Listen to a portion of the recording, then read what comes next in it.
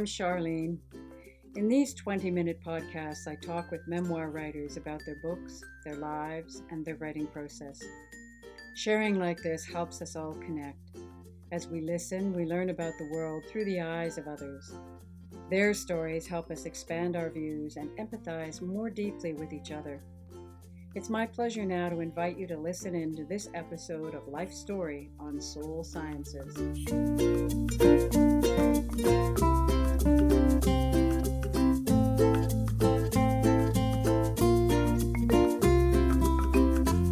Hi, listeners.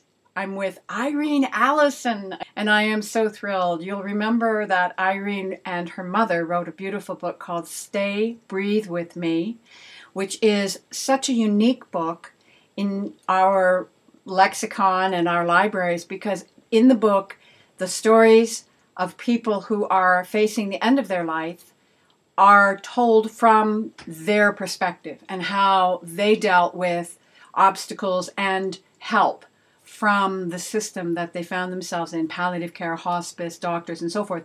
And that Irene Allison's mother, Helen Allison, is one of the great pioneers of palliative care, comfort at the end of life care in Canada. So I am delighted to welcome you back, Irene, to our show. Oh, thank you, Charlene. It's really nice to be with you. There's just such a lovely energy talking with you and getting together and sharing things. It just, I feel very honored. So thank you. Oh, thank you for that great kudo from the heart. I really appreciate it. And today we're going to talk about writing in general and memoir in specific. What is it? So let me lead off with a question to you, if you don't mind. What is it that drew you to the idea of recounting your story? Well, I think that, it wasn't a straight line. Nothing in my life has ever been in a straight line. Thank goodness. I guess so. Maybe that's where all the interesting bits are, in the detours. So I've had a life full of detours. And in fact, I was joking once and saying, I don't even know where the beaten path is. And that made somebody laugh. But the truth of the fact is I've never found that path that seems to be the path that everyone else is following. Somehow it hasn't been the case. So memoir as an idea, I've always loved reading memoir, but I am also the kind of reader who actually reads a lot of different genres and a lot of different types of books. But what's specific that really intrigues me about memoir is that you get to share very intimately with another person, the author, some parts of the human journey that you would maybe never have an experience of otherwise. And I feel that it's a very honorable place and a place of grace. It's almost a very sacred place to be there in that shared journey. When I started reading as a little girl, I loved story and all sorts of exciting stories and these magical places and everything else. But the underlying current that I think that unifies all of my focus has always been why. And the why is, why do people have those experiences? Why does that happen? Why does someone do that? And so it's that curiosity about all these different human experiences that sometimes are very common to mine and sometimes so different that it just expands my mind in a way that I couldn't actually do otherwise. Because I've read memoirs by people where they're doing things I would just never do. And they've had experiences that are very unlikely, and in many cases, thankfully, won't happen to me. So I'm just so curious about humans and human behavior, the way humans interact, the way they heal from things, the new things discovered, the new things shared. So really that's what draws me in. And, I'm always reading memoir. It's always here, interspersed with other books too, of course, because I read a lot of nonfiction and I also do read fiction too. So, but it's that special sense of that intimate sharing. And I feel very privileged as a reader when I'm reading memoir. So I'm reading one right now about a woman who works as a therapist, and she's actually sharing the amazing grace of storytelling in the therapeutic process, and how privileged she feels to be with her patients as they slowly open up the cracks and go into the depths of experience that allows them to come forward and to free them. And this is very interesting. I've never read a memoir by a therapist before. I've read memoirs by people who are struggling through things. Another memoir I read recently was a woman, and it really helped to answer a question that I hear thrown around a lot. This is a woman who wrote about being in an abusive situation, and what I loved about her memoir was there was no blaming that was just easy, and her whole take on it was, how did we get in this together? How did I end up with this other person who was just as well intentioned as me when we started out? How did we end up in this place? And this particular author is a professional, a very intelligent woman, very capable. And that helped answer a question that people do ask. How can you be an intelligent, powerful, capable woman and end up in a relationship where there's an abusive edge or abusive nature to that? How can that happen? Why do women stay in those situations? So I felt very privileged to read her book because that really gave me a sense of how enmeshed, and really at the core of it was an unwillingness to leave a dream that they had both planted at the same time. So these are such interesting things to read and experience and to look at. I like happy things, but I'm very interested in looking at what goes wrong and why in our experiences, and then trying to look at it in an open-hearted way as well. So there's Cheryl Strayed's wonderful book, Wild, I think it's called. Yes. Yes. And that book is an absolutely stunning presentation on grief, on the nature of grief. Now, maybe it's a story about her hiking 1,000 miles with a backpack that's way too heavy, but of course that's the metaphor for the grief she's carrying. But really, truly, it's about her relationship with her mother and the devastating loss and how she worked through that grief. And it's just a profound testament to that. I have never experienced what she has experienced. I've certainly experienced grief and do have a lot of grief in my life from different things.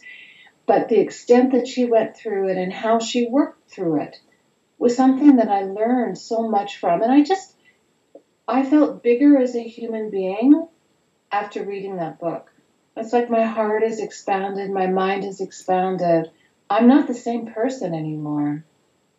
Brilliant statement. I'm sure that every author would love to hear someone, even one person, say that about their writing, that your writing made me a bigger person, a wider heart, a bigger space inside. I think that's brilliant.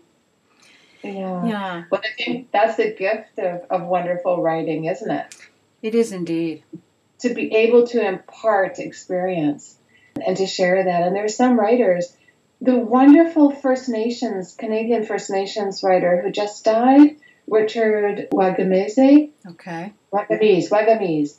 Sorry about that. I have a hard time saying his last name. I don't often hear it spoken, and I have a tendency to want to pronounce it in the Italian fashion. I used to live in Italy, so I like to throw out my vowels all over the place. But anyway, Richard Wagamese. And his writing, which is so beautiful, he's written it as fiction, but it is very much informed by his own struggles as a survivor of the residential schools and the abuse that he suffered, the alcoholism that resulted, and how he lost his family, being ripped away from them, but then how, as an adult still struggling with alcoholism, he was unable to provide a family for his own sons. Now, this is heartbreaking stuff.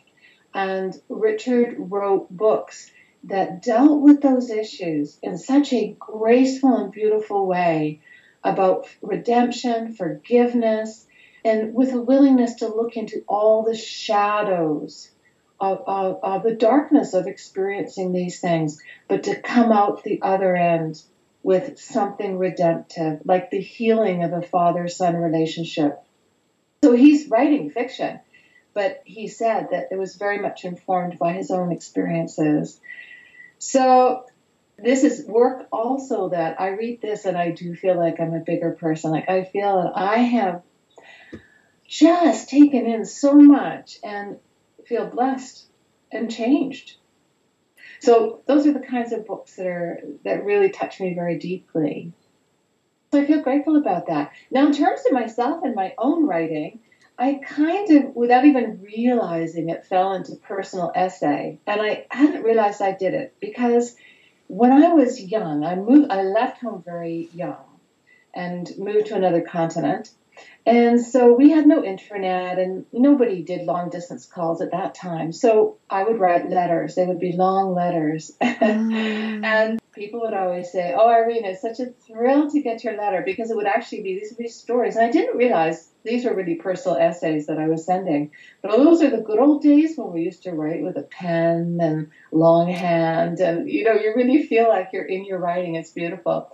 So I kind of fell into that accidentally and just very much enjoyed doing that. I enjoyed taking some time to look at things in my life and consider them and see what's ironic or what's funny or what's odd or what's a learning experience, and then playing with that in writing. So I've just finished a first draft of a memoir, which is about running off to the wilderness when I was 50.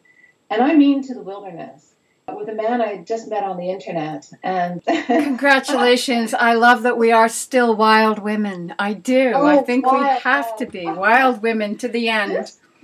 What did they say? 50 is the new 20 or something? I don't. Well, I mean, it's amazing when you can still have extraordinary experiences at any age. Exactly. And so for me, it was a very stretching experience because pretty much I had lived in the Scottish Highlands for a while, but pretty much I was a city girl. And I'd lived in big cities like Paris, London, Milan, Toronto, big cities. And then here I was at 50 in the wilderness with no idea how to chop wood or anything. So what happened? Do tell us. Oh, well, it was a learning experience in every single way. Not only with this new relationship, which I don't know that I would highly recommend running off into such a difficult place with someone you don't know that well. I think that, I can hear where there might be a few corners to be turned in that experience. Oh, so many. But, what I like to think about it is we were in the wilderness, but the most biggest and challenging thing of all was the wilderness in our hearts. Yes. So really that's what I got to explore, and that's what the memoir is looking at as well, not just the external challenges. And I have to laugh at my human self because not even consciously, but there's this hubris about, oh, yes, we can do this. We can live in the middle of nowhere. I mean, literally the middle of nowhere, surrounded by wolves and bears and nothing else. And we can build and make this work. And nature kept giving us little hints that we were we'd bitten off a little bit more than we could chew. But every challenge that nature threw at us, we rose to the challenge and we overcame it. I'm talking about wildfires, drought, spring runoff that closed up the road, wild windstorm that left us completely isolated by tearing down forests. I mean, it was unbelievable. So we were dealing with these gigantic things. And also this new relationship. What I came to realize as well was actually nature was telling us and we weren't really listening. So we had to be told many times with these big things happening that perhaps it wasn't as viable as we thought, living out in the middle of nowhere. But it was an extraordinary experience, and I don't regret it for a moment. It stretched me in every way imaginable, and I did learn how to chop wood and build fires. Right? I just know that all of my listeners are saying, but what happened to the relationship? Did it last? Did you leave him? What happened? I know. What happened to the relationship? Well, of course, that's the key part in the memoir.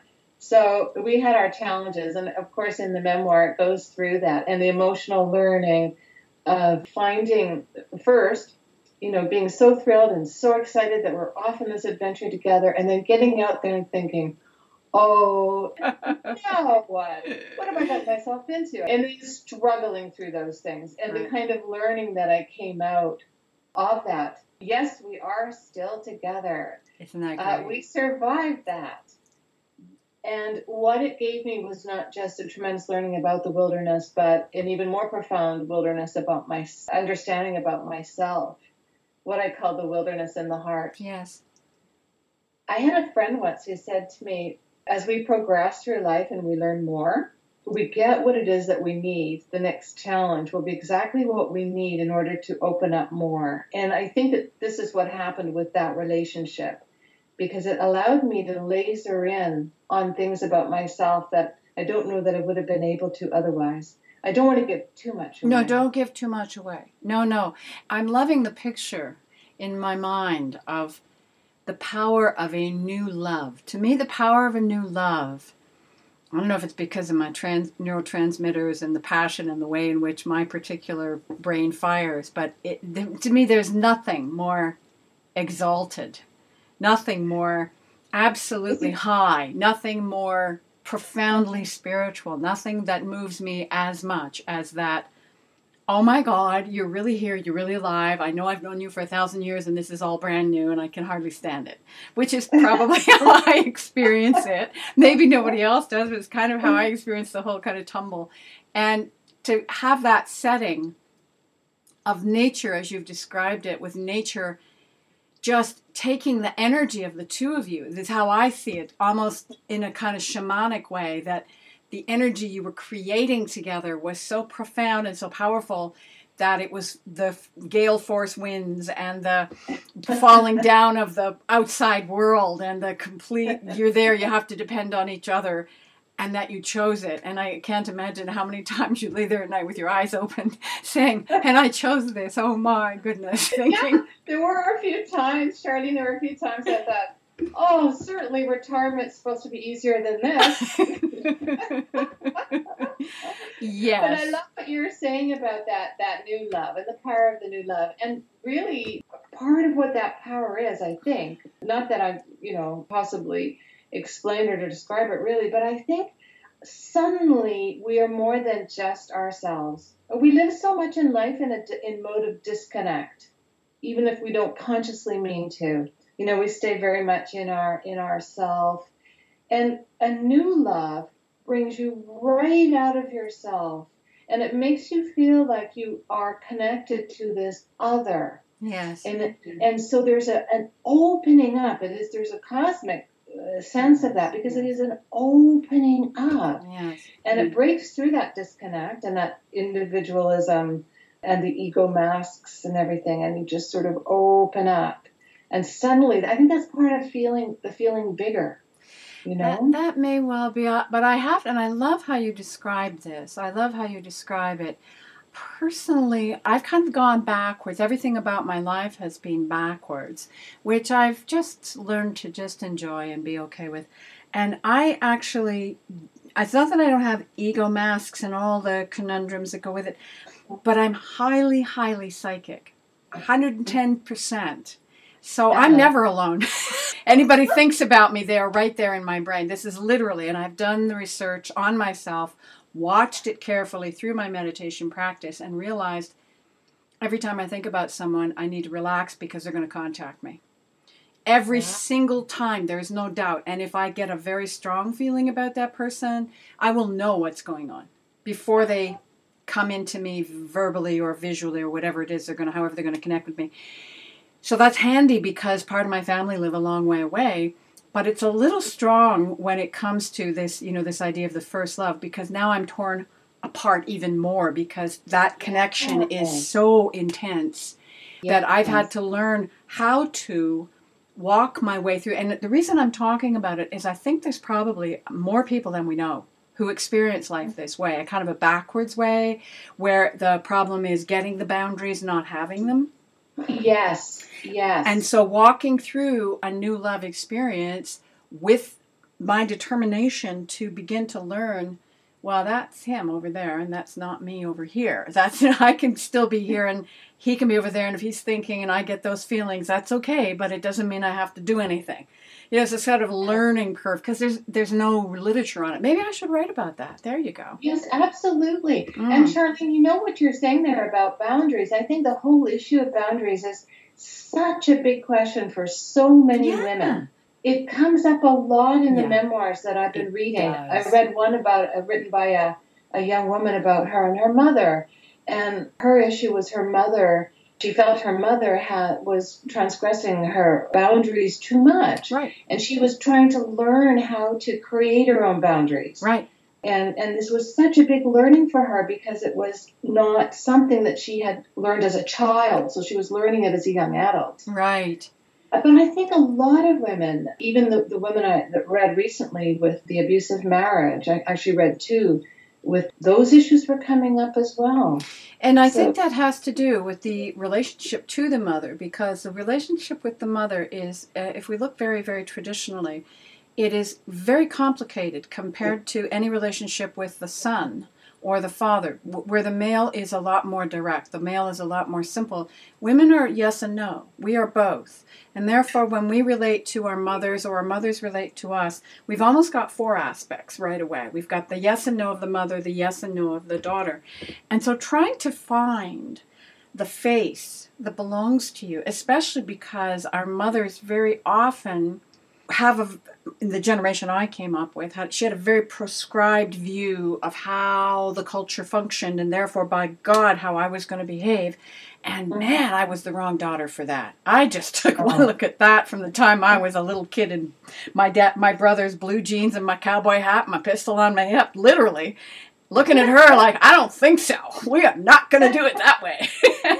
This poor woman had to deal with this completely willful, wild, ruffian child. So the idea there of not being able to mirror the mother, we talk about it a lot, like the baby girls love to mirror and they love to be with their mother's smile. Yeah, we do and we don't. We do and we don't. We do it and then we fight like crazy, or at least if you're like me, you do. And maybe it was just me, but I fought a lot.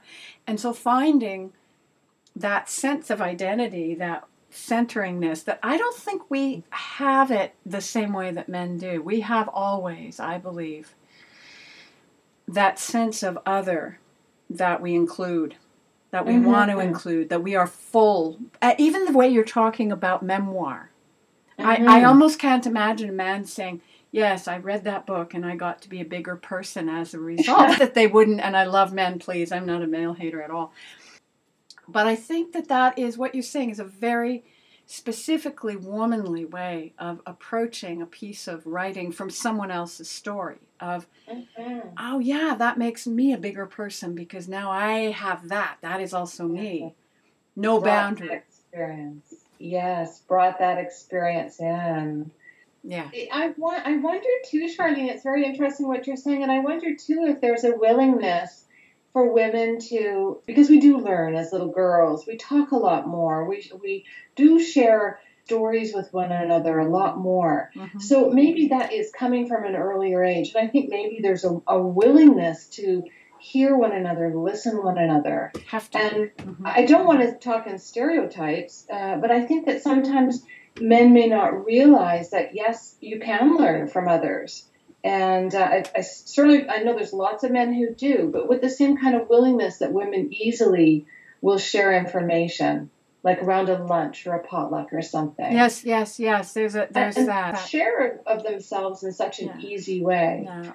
Well, Irene, this is just such a wonderful conversation, but I do have to say we have to close it up for today. But I'm so sorry because we're just getting started.